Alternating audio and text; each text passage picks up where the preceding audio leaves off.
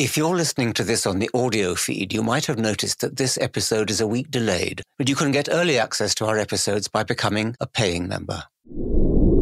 Bill Nye is a hero of science, a man whose passion, born of deep knowledge and human concern, has inspired millions. I was delighted when the board of the Centre for Inquiry decided to give him the Richard Dawkins Award for 2023. It was a real pleasure to present the award to him. After my speech, I had an onstage conversation with him. Please welcome to the stage Richard Dawkins and Bill Nye. Not being American, I haven't seen any episodes of Bill Nye the Science Guy on television. But if you'd asked me who is the science guy, I would instantly have known the answer. That's a measure of his international fame. My knowledge of his work is largely through reading 3 of his books: Unstoppable, Everything All at Once, and Undeniable. All 3 are truly excellent. I read them as audiobooks. I've become quite a connoisseur of audiobooks. I hold strong views about them. They're often read by actors chosen for their nice voices, but they often don't understand the sentences they're reading.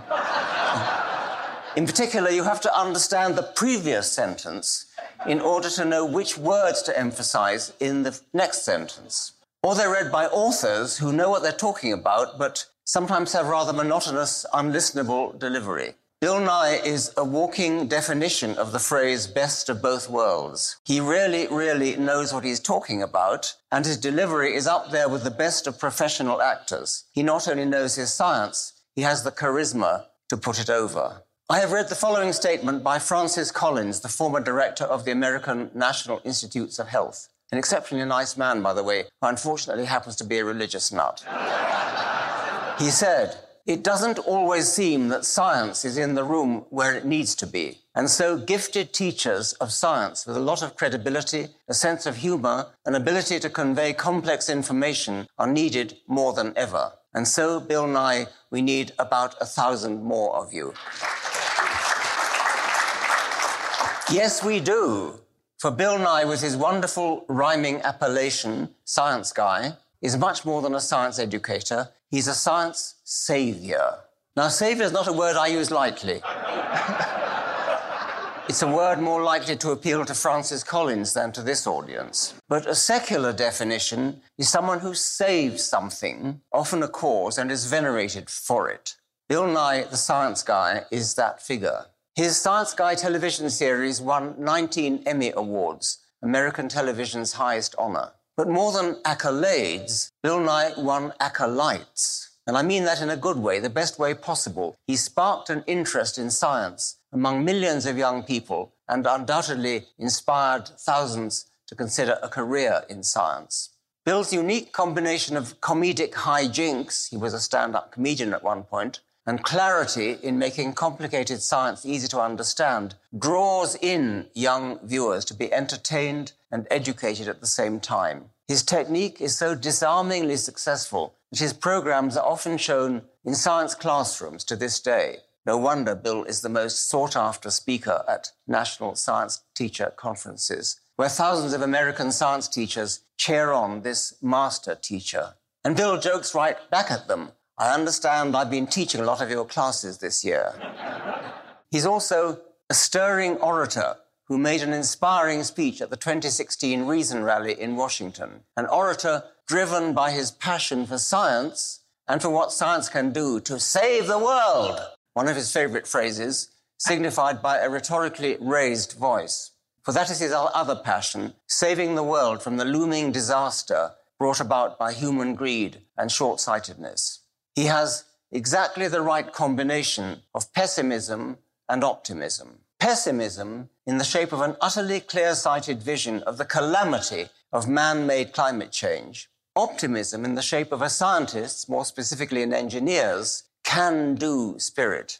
The problems are formidable, but science has formidable power to solve them. Unstoppable brims over with ingenious suggestions for how to harness the sun's energy, both directly by trapping solar radiation and indirectly in the form of wind power. There are highly imaginative plans for manipulating the world's albedo, for harnessing tidal energy, for harvesting solar energy out in space and beaming it back to Earth. It's no wonder he's such a great teacher. He has the inner fire, the passion which inspires young minds, and he does his homework. He's obviously a hard worker who enjoys his work, as well he might, not just because people enjoy what they're good at, but also because science and the promotion of science are about as enjoyable as it gets. Although trained as an engineer, his knowledge and enthusiasm embrace all the sciences. In my own field of evolution, he wrote a wonderful book, Undeniable, which grew out of his debate with the farcical Ken Ham. There is a case to be made against dignifying these idiots, against paying them the compliment of bothering to debate with them. I've watched a recording of the debate, and Ken Ham is as idiotic as they come, but I think Bill did the right thing by not telling him so to his face, but instead quoting the evidence. The crux of that debate between the two came down to a question asked of each of them about what evidence would make them change their minds. Ken Ham, not surprisingly, rejected the entire premise that anything could shake his biblical literalism. He answered almost every question with, "I have a book." Whereas Bill, evincing the mind of a scientist, offered up a litany of ways from fossils being in the wrong rock strata to the speed of light and the laws of physics suddenly changing 6,000 years ago, and demonstrating for all to see the limitless horizons of science. Science, with its endemic self-correcting mechanism and humble approach to knowledge, in contrast to the hidebound, ossified, puffed-up confidence of goat-herder religion. As Bill so aptly notes, it wouldn't matter if there are the likes of Ken Ham in the world if it didn't stunt the minds and deflate the curiosity of so many people. Bill's activism goes beyond debating nincompoops. He leads the Planetary Society, a space exploration and promotion organization founded by Carl Sagan. As a side note, the Committee for Skeptical Inquiry's first iteration, known as CSICOP, the Committee for the Scientific Investigation into Claims of the Paranormal, was also jointly founded by Carl Sagan. Bill took a class from the great astronomer when he was an engineering student at Cornell University, and he has credited Carl Sagan with inspiring him to bring science to everyone through popular entertainment. A few years ago, the Planetary Society, under Bill's leadership, launched its Solar Sail mission, in which a space probe is propelled like a great racing clipper in the sky by the solar wind. Bill declared at the launch, "Professor Sagan, this one's for you." As I mentioned before, Bill is a leader in the fight against those who reject human-caused climate change. He uses his celebrity to bring attention to the cause. And to his unending credit, Bill is not afraid to appear on stations such as Fox News, where climate change denialism is rampant. He has committed himself to this fight, as he has many other battles in defense of science, by using his remarkable combination of wit, charm, humor, and charisma, armed with a boatload of facts and evidence, and quick-wittedness to respond to hostile objections. His recent series is The End is Nigh. Now, there's a pun that actually works. By the way, if I may offer a little bit of advice, I would lay off the puns. There's one, I love the humor, but there's one magnificent place where Bill is describing his house as an example of how to design a house that's sort of eco-friendly. And comes to a bit where he's, at the end, sitting on his porch, and you get a feeling he's sitting on his porch about to enjoy a cool glass of white wine. But instead, he's sitting on his porch yelling at the cars for driving too fast. And I love that little anticlimax, I suppose. No, well, climax, really. Instead of the white wine looking at the sunset, this magnificent outburst. Anyway, The End is Nigh is a great pun. It actually works because the message of terminal catastrophe is so disturbing. It isn't even trying to be funny. It's deadly earnest. But characteristically, Bill uses apocalyptic pessimism as a vehicle to educate us in science. Past winners of this award include Neil deGrasse Tyson, Cosmos's co-creator Andron, Penn and Teller, Stephen Fry, Steven Pinker, Tim Minchin, and many other illustrious scientists, thinkers, and entertainers. It's given to, quote, a distinguished individual from the worlds of science, scholarship, education, or entertainment, who publicly proclaims the values of secularism and rationalism, upholding scientific truth wherever it may lead. No one exemplifies this commitment better than Bill Nye. As he has said, science is the best idea humans ever had. And it's my view that giving Bill this award is one of the best ideas the Centre for Inquiry Board has had. Wow. Wow. Somebody asked him once if it would be a good idea for scientists to run the country. He said, no, we need politicians with empathy, negotiating skills, and the charisma to carry the country with them. Well, yes, we do. But if such politicians were scientifically educated rather than lawyers, how could that not be an improvement? If they were literate in all the sciences, not just narrow specialists, if they were steeped in the sort of critical thinking that this conference is all about, isn't it bloody obvious the world would be a better place? If their science gave them a realistically pessimistic vision of the serious problems that lie ahead, coupled with an equally clear, optimistic, positive vision of how to solve them, yes. The more I think about it, the more obvious it becomes. Why not? Bill Nye for president. Yes. It's my honour to give you award 2023 Richard Dawkins Award to Bill Nye for exceptional service in the fight for reason and science. And on the back is a quote from Carl Sagan. Our passion for learning is our tool for survival. Wow. Thank you. Wow, thank you, Dr. Dawkins. That's quite an introduction. This means a great deal to me. You know, when you receive an award from your peers, it's especially meaningful. And it's very nice in this room to be among friends. A lot of people talk about the selfish gene. Fantastic, your writing is fantastic, and so on. I have had terrific experiences with God delusion. Thank you. I've given it to many people in the hope that they join our merry band and leave their miserable, unhappy bands. And but the one that really got me is The Ancestor's Tale. And I just got to tell you, that book was extremely influential. And you know, as a mechanical engineer, naturally, I have very clear and thorough understanding of evolution. But I got very interested in the formal description of evolution and this whole idea that really came to me when I started attending skeptics meetings in Seattle, this idea of claims that can be tested and how we know the world. And so you have been a tremendous influence on me. And to get this award named for you means more than I can readily say. So thank you very much. Now,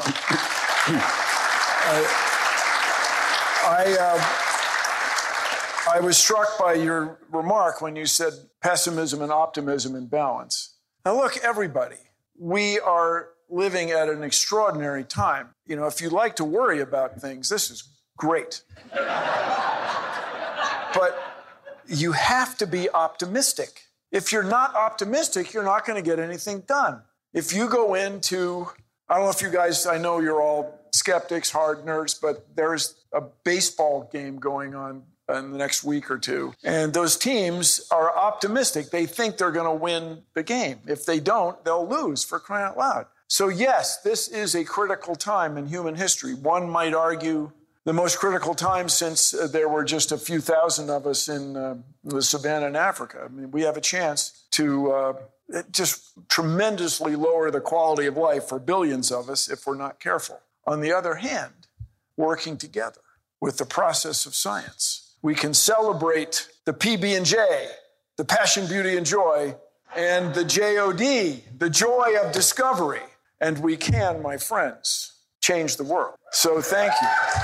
Back to you.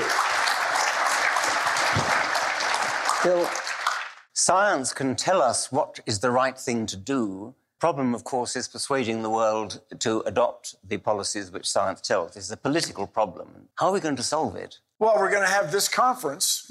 And then, you know, if each of us tells two other people and they tell two other people, then pretty soon, you know, by the time we get to 2 to the 11th, we'll have the whole place. But there's much in that. There's much in that, everybody. What we think of as critical thinking and when I was in school may have been called logic or logical reasoning is a really important idea. And you mentioned politicians. I claim that, now look, I'm from the States. I'm from the U.S. I grew up here. I don't know any better. But I have traveled the world a little bit. And say what you will, the U.S. is the most influential culture.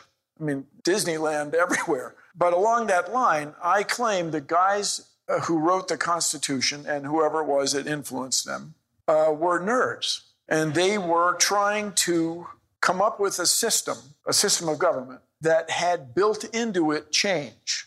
You know, I just think how those conversations would have gone in colloquial terms with, you know, some of their British buddies. So you're going to have a king, right?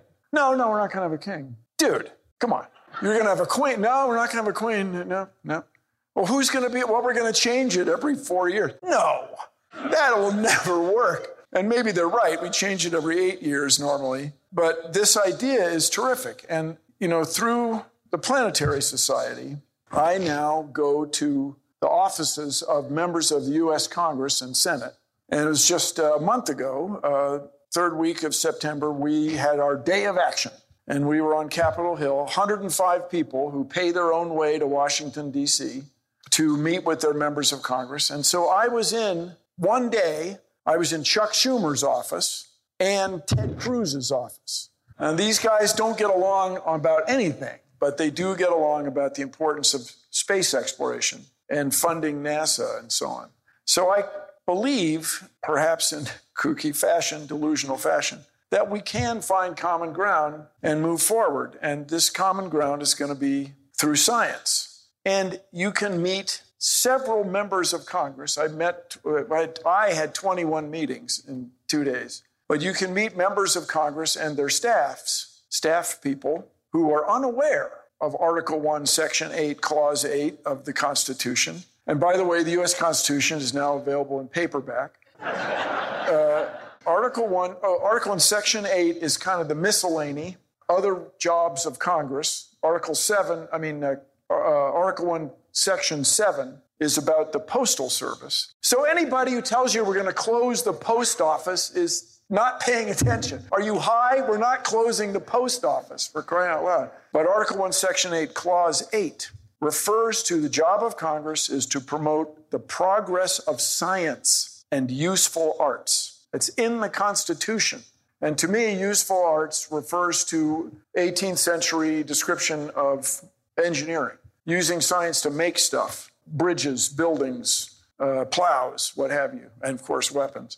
But people are unaware of that. And the word science was extant in 1786 and 91 when they finally signed it all. But the word scientist apparently didn't come along until about 1830. It's really remarkable. So it is an honor and a remarkable thing to be living on Earth right now. This is the most exciting time in human history. As messed up as things seem to be, we are making more discoveries more rapidly. We are engaging more people. We are raising the standard of living of more women and girls than ever in history. And so let's go, people. It's true. Let's get her done.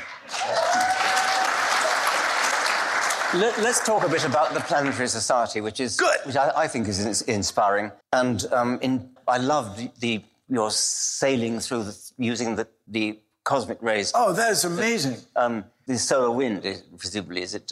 So I got to point out, and don't get me wrong, I got to meet him a few times. Carl Sagan was on The Tonight Show. Did you guys hear about Carl Sagan? He was...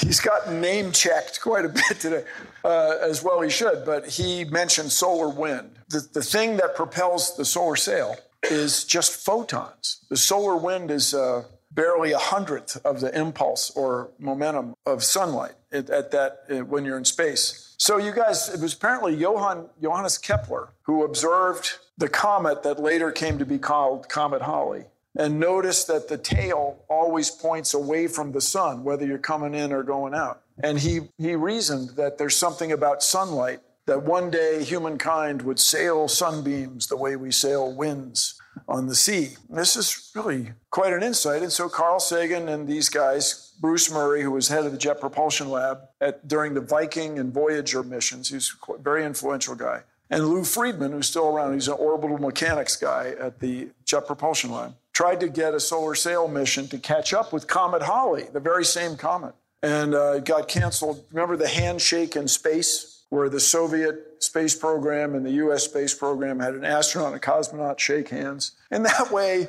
there's never be any more conflict between these two governments or value systems. I'm kidding, sort of, but the idea was really good. Anyway, the solar sail got set aside, and Carl Sagan did not live to see the solar sails fly. We flew in 2014 and then 2019, and the thing was a success. Is there anybody here who's not a member of the Planetary Society? I mean, you can be honest. I'm kidding. Of course, you should all join at planetary.org. I see a T-shirt here in the front row. So we advance space science and exploration, and that mission is space talk for rocket ship thing, was really inspirational. And so I really appreciate that you appreciate it, because we built it. We have 50,000 members around the world. And it's actually out there. I mean, you've actually done it. We did it. Yes. And we got it to deploy. You know, the other solar sails have had difficulty deploying. You guys, if you spend some time studying James Webb or JWST, it really just getting the thing to work, unfold, is quite a deal in itself. Space, it just doesn't work the way you think it would when a gravity field where you can walk up to it with something like WD-40 and help it. It's really a subtle thing. And so we got it to deploy, and we proved that we could increase orbital energy. And we took these astonishing pictures. If you guys go to our website, and we got these cameras from a company called the Aerospace Corporation. Where did you get the idea for the name? That's brilliant. Anyway, they're at the end of the runway there at LAX, and they gave us some cameras. They make a lot of explorer cameras, and ones for use for situational awareness, and the pictures really are spectacular. Everybody who flies in space is affected. Everybody says you get the overview effect, and you see how fragile the Earth is. And so I believe those pictures help us appreciate that point of view. How far does the effect work? How far from the sun can you get? A lot has been written about this. So, excellent question. So, JAXA, Japanese Aerospace Exploration Agency, there's a penchant in Japanese culture to use Romaji, Roman letters. So, JAXA has this mission going out to Jupiter, a solar sail mission. And you get much past Jupiter, it gets less and less practical. But people have talked a lot, visionaries, about building a sail that doesn't work with visible light photons, but with photons at other wavelengths and the solar wind, the stream particles, and be a big wire mesh like the shielding on a microwave oven. And you'd go way out. It's accelerating all the time. Yes.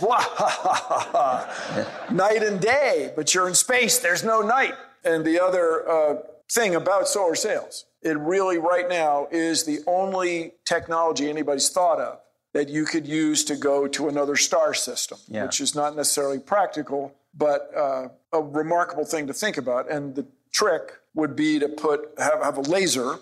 I guess you'd take a half dozen Hoover dams and you'd build a laser system to push it. But some calculations indicate it would take more than all the electricity produced on Earth for 5 seconds or something. And then people talk about putting a laser system on the far side of the moon and get solar panels and give it a push. But this is extraordinary. And if you are at Alpha Centauri, on Alpha Centauri 4, or wherever that planet is, and these guys have sent you a spacecraft going at some appreciable fraction of the speed of light, and it hits something, you would be really unpopular other civilization. And so, the old in physics, you can stop a locomotive with a mosquito if it's going fast enough. And so people talk about a solar sail that would barely be a square centimeter and send it all the way to, with a laser. Okay, it's visionary, but we proved that you could do it. There's some missions that solar sail is just ideal.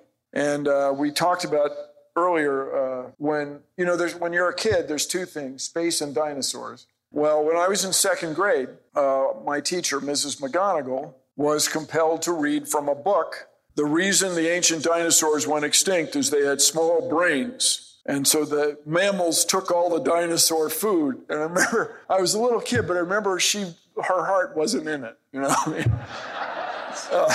I've done this, but if you're a Tyrannosaurus, or Tyrannosaurus.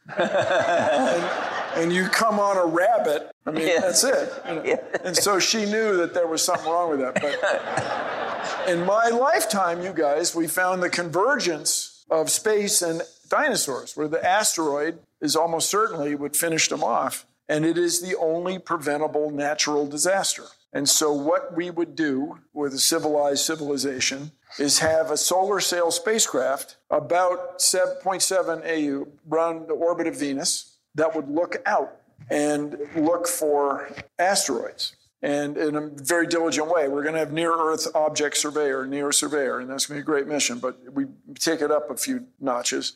And looking for an asteroid, as the hilarious joke goes, is like looking for a charcoal briquette in the dark. It's very difficult to see in visible light. But in the infrared, they glow at a whopping 200 Kelvin, quite a bit below freezing. And you would find these things, and then you could, society could plan 20, 30 years to give them a nudge. And I was in at APL. You guys know APL, Applied Physics Lab? So JPL, Jet Propulsion Lab, is in Pasadena. Applied Physics Lab is in Maryland. And if you work at JPL, your paycheck comes from Caltech. If you work at APL, your paycheck comes from Johns Hopkins University. And you don't hear that much about APL because they also make a bunch of spy stuff. But they did the Pluto mission, New Horizons, and they did DART, Double Asteroid Redirection Test. And I was there, man, and it was cool. You know, they ran the spacecraft right into another, except in space, there's no noise. And they gave the thing a nudge. And it was really cool because the extraordinary thing about that mission technically was you couldn't send it guidance information from here. The delay with even at the speed of light is too long. So it had to find its way in, and it did. The longest journey starts with a single step. We can deflect an asteroid. You don't want to send Bruce Willis. That's not the way to go. Because you might break it up and it would be even worse. You'd have buckshot instead of a single projectile. I was pleased to meet the astronaut Rusty Schweickart, who's very Oh, God, he's the guy. Yeah, huh? And he explained to me that the asteroid that's coming for us is not heading straight for us like it's a speeding bullet. It's in orbit, and you have to change the orbit just by giving it a nudge, either slightly speed it up or slightly slow it down. Yes. Exactly. And that was quite a revelation to me. And he explained that you only have to change the velocity by a few meters per second. Yes. Yeah. Yes. Yeah, absolutely. It's rocket science. Yeah. No, you guys, rocket science is the real thing, man.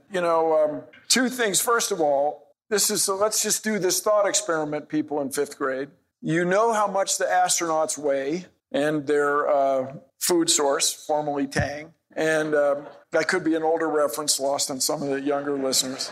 And you know how much the rocket itself weighs. And every moment that goes by, after you light the engine, every moment that goes by, the rocket weighs less, right? Every moment. So how much fuel do you start with? It's a heck of a problem. And so Newton and Leibniz figured this out, invented calculus. That's quite a thing. And then and two different guys on different parts of Earth figured out the rocket equation at about the same time. It's really a remarkable thing. But along that line, a Rusty Schweickart story, if I may. It's not very long.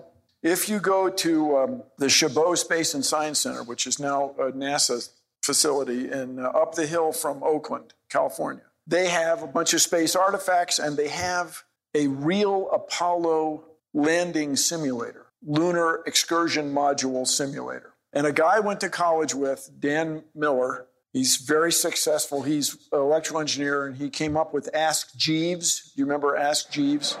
No, and he sold it as Ask.com. He does very well. But he was also, obviously, the president of the American Pinball Association, obviously, and he has played a lot of pinball. And he's a guy, electrical engineer of a certain age, and he loves the relays and all the chunk, of the bumpers and stuff. And he's played the Apollo lunar lander game many, many times. Anyway, and he has trouble. You can set it to different difficulties. There's a lever, a toggle, and he has a lot of trouble learning. Rusty Schweickart walked up to that machine at this astronaut autograph night, boom, put it right down.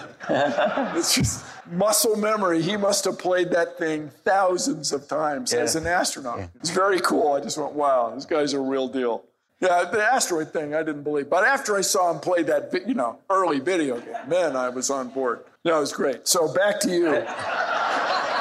There are some scientists who think that it's a waste of money to send people into space, and I was impressed by your objection to that. I mean, you're one of the few people I've heard who actually justifies sending people into space. Well, let's talk about a couple things.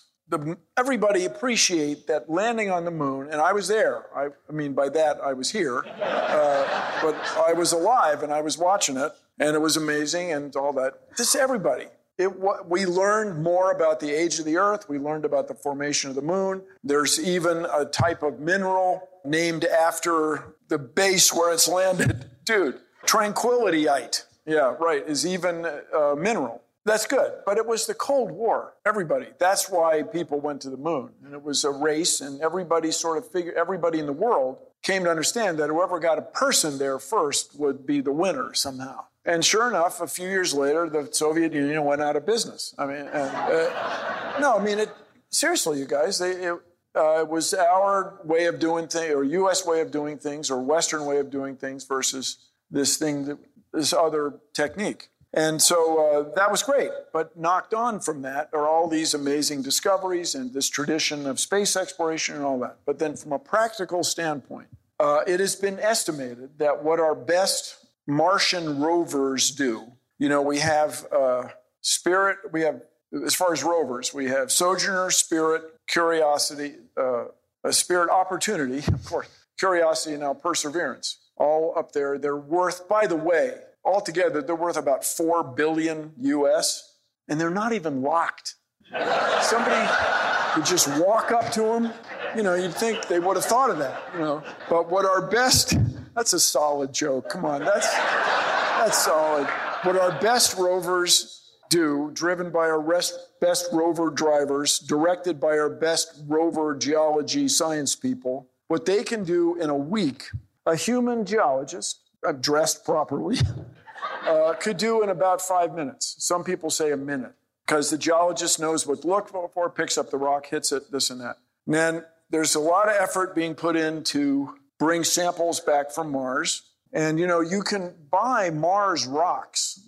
They're rare, but they're not that rare. I mean, there are people who collect them, and the place to get them apparently is Antarctica. You go on the ice, when a rock is found on the ice, there's nobody going down there, throwing them. They came from space, but the kind of rock that can survive an impact on Mars, thrown into space, once again, and lands on Earth, can get through the Earth's atmosphere and make it to the ice in Antarctica, is a different type of rock than you would find in a river delta that used to be very wet, a mud rock, as they call it. So we want to bring back mud rocks, extraordinary expense, a lot of messing around. But if a human geologist were there, he'd get her done. He'd look at it. And the dream, you guys, what keeps me in the game is I want to find evidence of life, or stranger still, something alive on another world. And if we could find fossilized pond scum, stromatolites of Mars, it would change history, everybody. Absolutely. Everybody would feel differently about being alive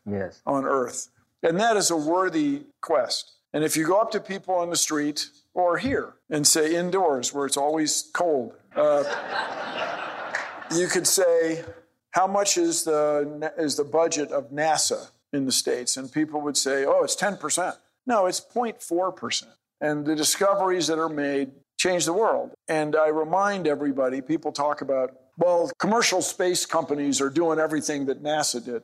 No, building rockets is different. There's no business case for driving around on Mars looking for evidence of water flow and then ultimately life. This is an extraordinary thing. And Mars is but one example. Europa has twice as much ocean water as Earth. It's a moon of Jupiter. The ocean there was discovered by a woman, by the way, Margie Kilvelson. And then, you guys, have you heard about phosphine gas in the atmosphere of Venus? What was it? What the Fact? Is that the name of the book? You guys, the main way we find this gas on Earth is given off by microbes. And the Venusian surface, by the way, the adjective for having the characteristics of and pertaining to Venus is Venusian. Originally, it was venereal. I didn't write. It's not my idea. Anyway, the surface of Venus is unbelievably hostile. I mean, it's just no way. It's, it melts lead and all that. 90 times the atmospheric pressure. The atmosphere is so thick that it has tidal effects. It's like having an ocean of thick air. But the atmosphere is quite temperate. It's like 30 Celsius or something. Are there Venusian aeroplankton? These would be creatures that live in the atmosphere of Venus? Whoa, dude. And so that is an extraordinary thing worth investigating. And then Enceladus, the moon of Saturn that seems to have water and carbon dioxide shooting off into space all the time. These are extraordinary things. And if NASA's 0.4% of the federal budget, the planetary science budget is barely 9% of that 0.4%. And so it's an extraordinary thing to invest in. And with that said, we're heeding that Carl Sagan talked continually about comparative planetology. When you compare the climates of Mars to Earth to Venus, you see that we are changing things very fast. And it's time to get to work. Time to get to work, Richard. Let's talk about energy now then. Coal, I know, is a great bugbear of yours for very good reason. And in one of your books I've just read, there's a lot about renewable energy and fascinating ideas about albedo of the Earth and using tidal power, wind power, and things like that. Can you talk a bit about that? Well, I'm a mechanical engineer. And thank you, mechanical engineer. You can tell, my pants don't reach the, oh, you're an engineer. Hey, can you fix the blender? Yeah. Yeah, hold the plug in the wall firmly and then put the blender under some cold running water. It's really funny. So anyway, when you have a hammer, every problem is a nail. All right, so when you're a mechanical engineer, you look at the world. What we need are wind turbines, cool wind turbines. You guys, does anybody live around wind turbines? Keep in mind, my first job out of school was on 747s at Boeing. Don't worry, very well supervised if you're ever on a 747. But the modern wind turbines are wider across than that airplane, wider across than a 777. And the tip speed is really fast. And they're huge machines that can produce a lot of electricity. And so it has been argued that if you had about 4 times as much wind and solar and energy storage as we have now, right around 4 times, we could power North America renewably. That's an extraordinary claim, but it just shows you that as the price of renewable electricity, wind and solar principally, and you mentioned tidal energy. If we did all that, we could greatly lower our carbon footprint very, very quickly. But getting people on board with it is a difficult problem, and some people don't want the wind turbines. But the things that go wrong with wind turbines are so much less catastrophic than things that go wrong with oil wells and methane leakage, and, of course, everybody's bugaboo, nuclear energy. So the promise of these things is fantastic. But what we need is to get everybody on board. By that, I mean voters and taxpayers engaged so that we embrace these technologies as quickly as possible. With that said, you mentioned this albedo thing. I am very skeptical of this idea of putting sulfur high in the atmosphere to reflect sunlight into space. But the people who are studying it, one guy is a mechanical engineer, are doing it not necessarily because they're technocrat know-it-alls, but because people are really concerned that maybe we're just going to have to reflect sunlight like crazy, or we're going to be in huge trouble. And you guys know the hockey stick graph, right? Michael Mann is a friend of mine. Yeah, he's a friend of mine. Anyway, his latest book is There's Not This Fragile Moment. He's studied ancient climates using all these so-called proxy methods of stromatolites, pond scum, tree rings, and then the ice. The ice, when you go to the ice cores and get ancient water and look at the neutrons and oxygen atoms, you can really determine the temperature of the sea surface and the temperature of the world in ancient times. Now, using all that data, we're living at this extraordinary moment. And there is not, according to the latest computer modeling, there's not going to be this turning point where everything goes to hell all at once. Instead, It's just going to get worse and worse, hotter and hotter, bigger and bigger storm. The Gulf Stream slowing downer and downer and downer over the next few decades, unless we do something. And one of the cool ideas that I was really charmed about, which I think you alluded to, is making the wakes of large cargo ships bubbly, and they'd reflect sunlight into space. And there'd be the International Bubble Space Reflection Regulatory Agency. And we would manage the albedo of Earth with all these extraordinary methods, but also with the wakes of very, very large ships. It's a cool idea, but it would take so-called top-down management. People would have to believe that it was worth doing and then really pursue it. But I love ideas like that. But first, you guys, we have to get our governments on board, engaged, going. And people say to me, Bill, Nye, science guy, what can I do about climate change? And I always say two things. Talk about it. If we were talking about climate change, when we talk about all these other problems, we would be doing something. If we talked about climate change, the way we talk about gun violence, which is an important issue, man, oh man. But if we were talking about it at that level, we would be doing something. And then the other thing I say, you guys, is vote. Vote. And if you don't want to vote, if you think your vote doesn't count, would you just shut up and let the rest of us who want to do something get her done? I used to say, thank you. Richard, I used to say, I know you're not a U.S. citizen, right? Way to go. But I used to say the most important election in my lifetime was 2000, when Bush II beat Al Gore. And Al Gore won the election, but did not become president. Yeah. Because if he had become president, we would have done something. We would have done non-zero about climate change. And there's a chance, of course, we wouldn't have invaded the wrong country and tried to kill the wrong guy. There's a lot about that. But this is a really important time. And now I say to everybody, 2024 is the most important election in history. And I know there's some Canadians here, even, glorious and free.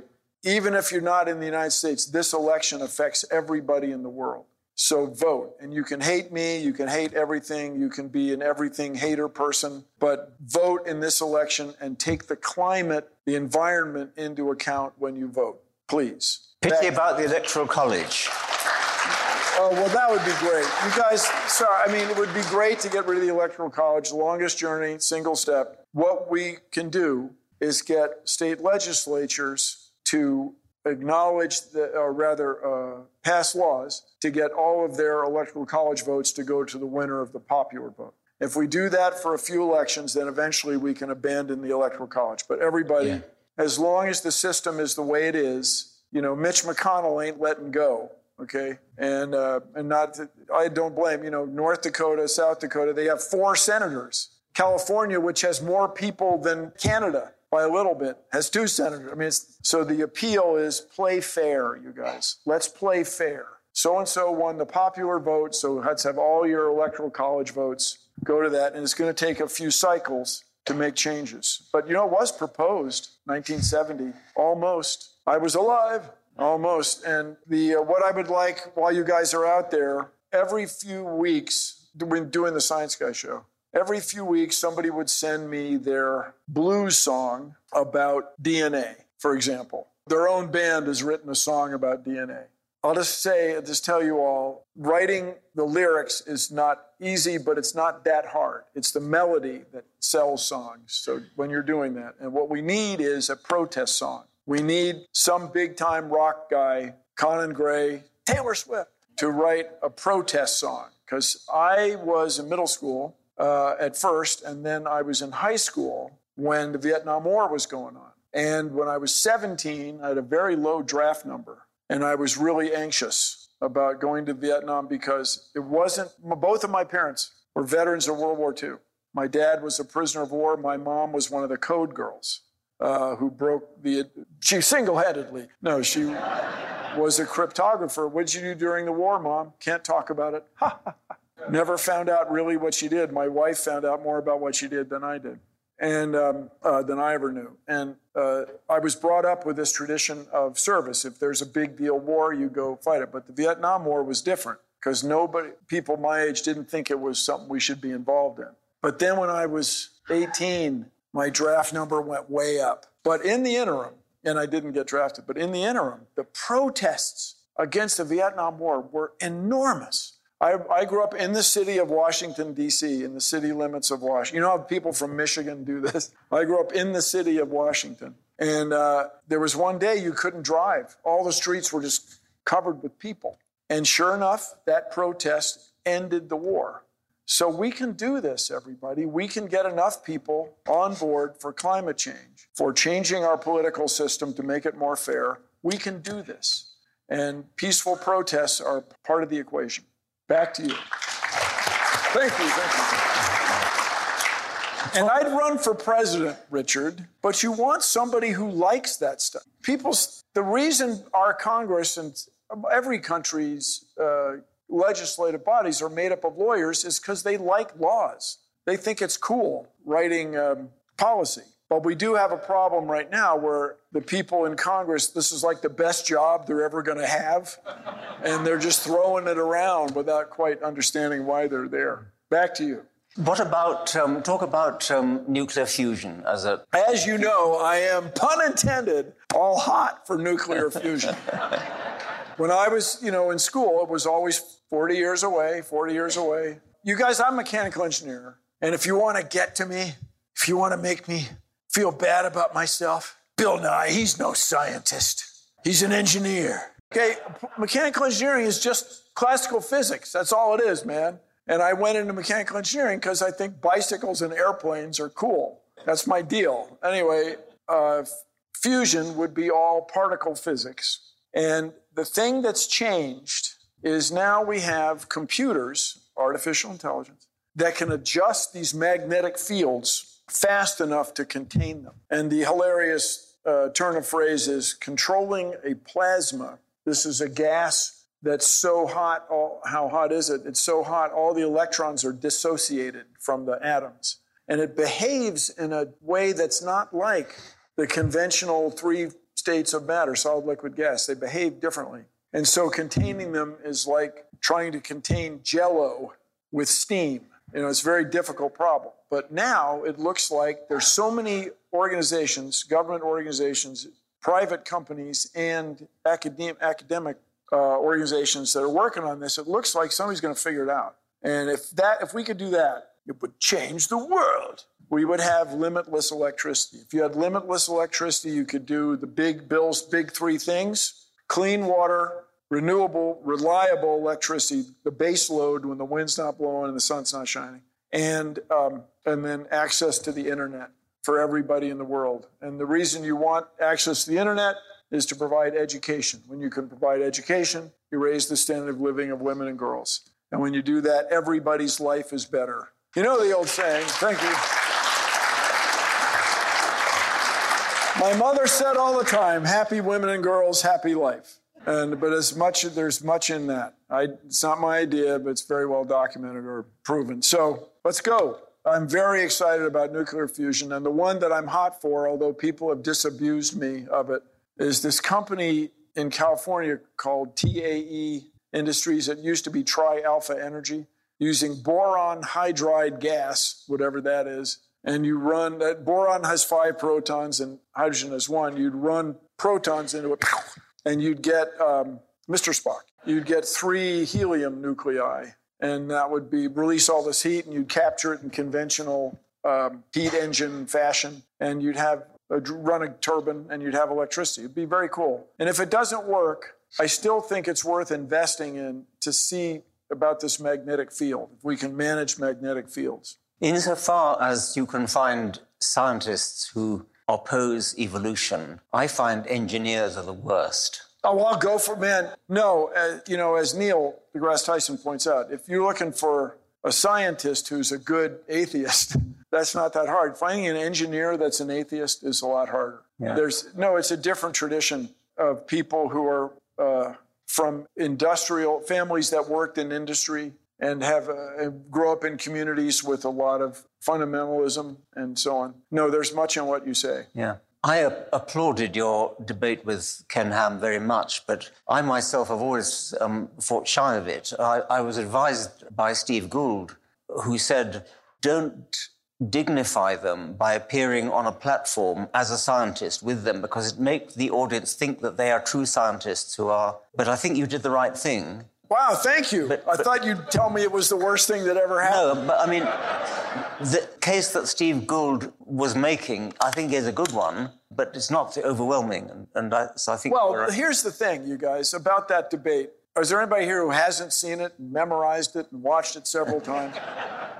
Everybody, I was advised in conventional debate coaching fashion, be sure you go first. Go first. And kids, everybody, my friends... No, I love you all, but that's in a conventional debate. In this thing, my claim is my audience was not the debate coaches or the debate judges or the people in the audience in Petersburg, Kentucky.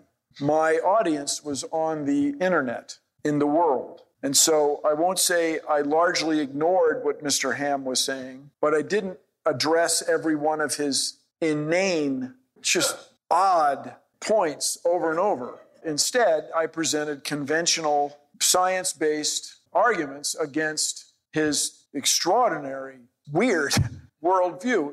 The Earth is 6,000... Mr. Ham, there are trees that are 10,000 years old. Are you high? What is going on? Dude. And so that debate has had now, officially in August, 10 million views. And so, thank you. And so in the internet world of media, it's estimated that when you have 10 million official views on YouTube, you have about 4 times that many unofficial views. So somebody's watching it, and they're all not young Earth creationists. So I feel that the right people are watching it, and I stand by it. One thing that happened that I did not anticipate, I'll admit, is the way they manipulated money. I looked briefly into the laws of Kentucky and the way their funding of the Creation Museum, which is his earlier facility, it's still there, heavens, pun intended.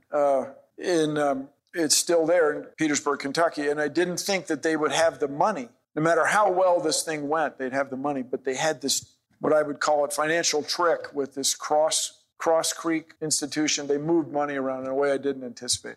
But they also had a creationist governor, and they had a tourism board that was all creationists. That's a governor-created tourism board, and it's in Grant County, and they gave all these crazy tax breaks to the businesses there. But they did eventually get nailed on having their employees sign on to being I walk in faith with Jesus Christ or something. They couldn't pull that off. They couldn't get their employees having to sign that. And they do a lot of bad. But the worst thing they do is their education or miseducation about climate change. I mean, it's all bad, but that's the one that really gets my goat, is this thoughtless, silly, inane climate change stuff. So if you watch my debate, I just want to 6,000 winter-summer cycles over 4.5 billion years. Dude, no, this is not working out. You're crazy. You're just crazy. I'm sorry. Anyway, we'll see what happens. Stay tuned. Thank you for your support of that, Richard. Thank you. Well, okay. I mean, you get the point Steve Gould was making. It's quite a different point, that they can claim that because a scientist sits on a platform with them, they're somehow on equal terms. The way he put it was... Oh, yeah, that's the problem. They've won the moment you agree to appear with them, let alone even if you wipe the floor with them. Yeah, you're absolutely right. And he would never come to a debate here or in New York City or some, civilized place. But I went into the lion's den to put that evidence on the internet. Yeah. That was why I did it. Well done. Congratulations. Yeah. Oh, and Jeannie, let me thank Jeannie Scott and her colleagues. She was running the show at NCSE. She gave me just spot-on, specific, great advice. And I'm wearing my Planetary Society pin the way anybody would. But I was also wearing my NCSE pin, my Center for Science Education pin, because very proud to have done that. So thank you. A shout out to Jeannie and her colleagues. Well, let's talk a bit about science education. How can we get it right? How do we get it wrong? How do we get it right?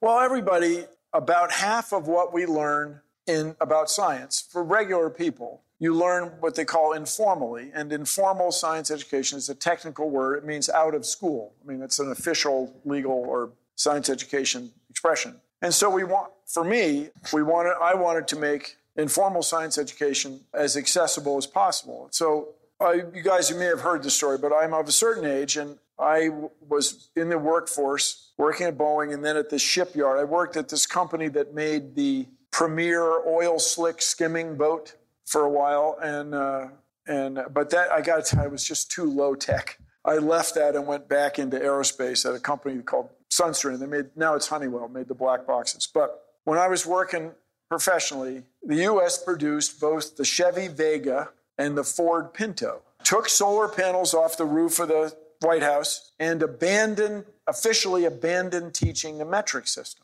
And you guys, I was very, very concerned about the future of the U.S. Of course, that's done. No, very concerned about the future of the U.S. And came across this very compelling set of studies that 10 years old is about as old as you can be to get the so-called lifelong passion for science. And I think it's about as old as you can be to get a lifelong passion for anything. You know, if you talk to a journalist, he or she got excited about storytelling long before they're 10. They love storytelling. And so there's reference earlier to kids' books. That's when you get people, when they're under 10 or 10. Well, if it's not 10, it's 12. It ain't 23.